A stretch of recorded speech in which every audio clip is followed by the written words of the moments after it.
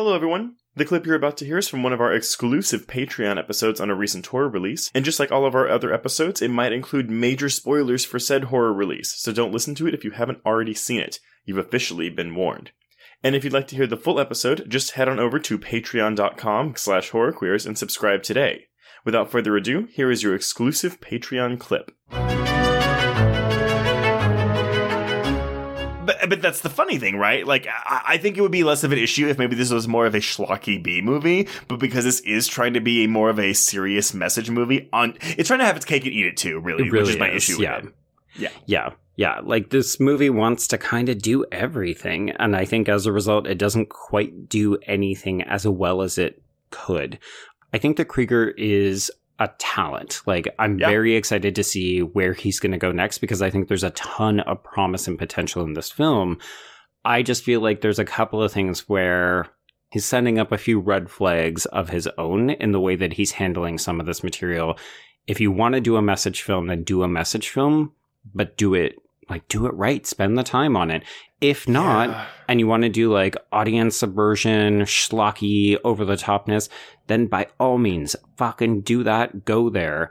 But yeah, don't try to have your cake and eat it too, because you end up with this muddled version of it as a result. Yeah, I think that's the thing, right? We can have two movies out of this. Like, you pull the serious parts, the messagey parts, and make one movie and like continue that. Then you pull the more schlocky B movie parts and make it another movie. So that's the funny thing is like for me personally, I just wish it had gone more into that B movie territory, and it was like constantly towing the line between these two types of films. And I was like, I just wish you would commit to one.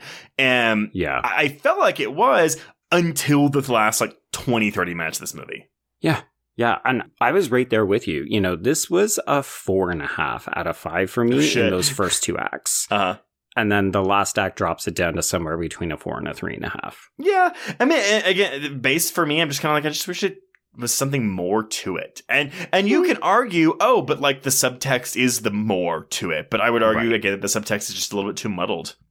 Yeah, if it's not landing, then it's not giving it to you. So I think it's fair to say, I would have liked to see more, because it's giving you a little bit of everything, but not enough to satisfy. Exactly. I rarely, Joe, I'm in full agreement with you.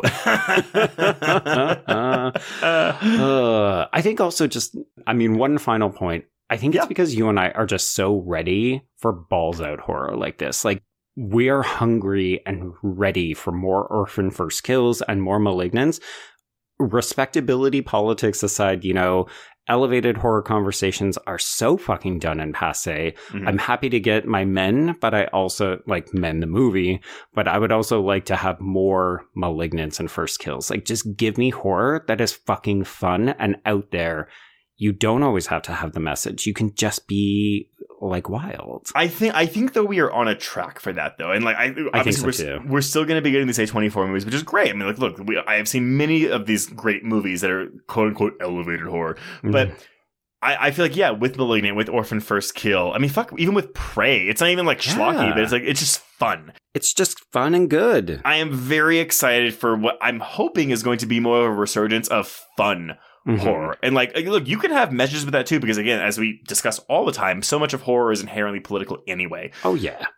But like, I mean, just even looking at next year, I mean, like, we have Scream 6, like Evil Dead Rise, man. Like, I mean, like, that's gonna be a fun fucking movie. So God. Megan. I'm putting all of my hopes on Megan. I mean, if y'all didn't see Orphan First Kill, I know we've said it so many times this episode, but like, go watch that, because that movie is a movie that it's not just built around the twist. It keeps doing stuff after the twist that you're like, a normal movie wouldn't give me these moments. And I'm so happy this movie does. Yeah, and that movie is still doing that subversion of expectations. It knows what we want, but then it's kind of giving it to us in kind of not in surprising ways. And I do feel like Barbarian is it's almost there, and it doesn't quite stick the landing. And that's almost why I'm more frustrated with it, because I'm like, you're so close.